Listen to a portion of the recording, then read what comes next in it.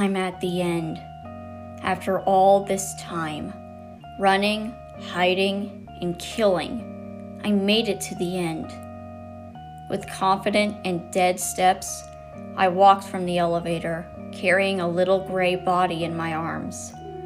A white, bloody bandage was wrapped around his neck from where my teeth struck, stopping any more blood flow from leaking free. His tiny body rested against my own as I walked, my arms wrapped around him to keep him in place, almost like I was hugging him gently, like how he hugged the others. My footsteps barely echo in the hall of the guests, but everyone knew I was there. In an instant, they turned away from the food and reached for me like before. They were trying to eat me and the dead gnome I carried.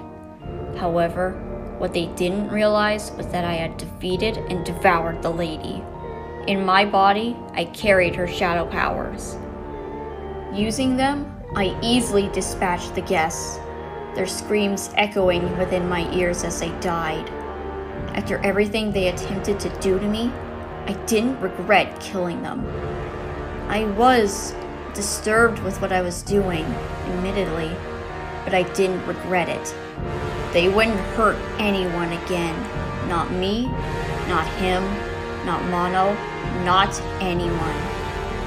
From behind me, I heard the chatter of the other gnomes and feel his spirit following behind me. The gnomes and him watched me in awe as the ones who had tormented us for so long perished. The gnomes chattered excitedly as freedom was nearly around the corner.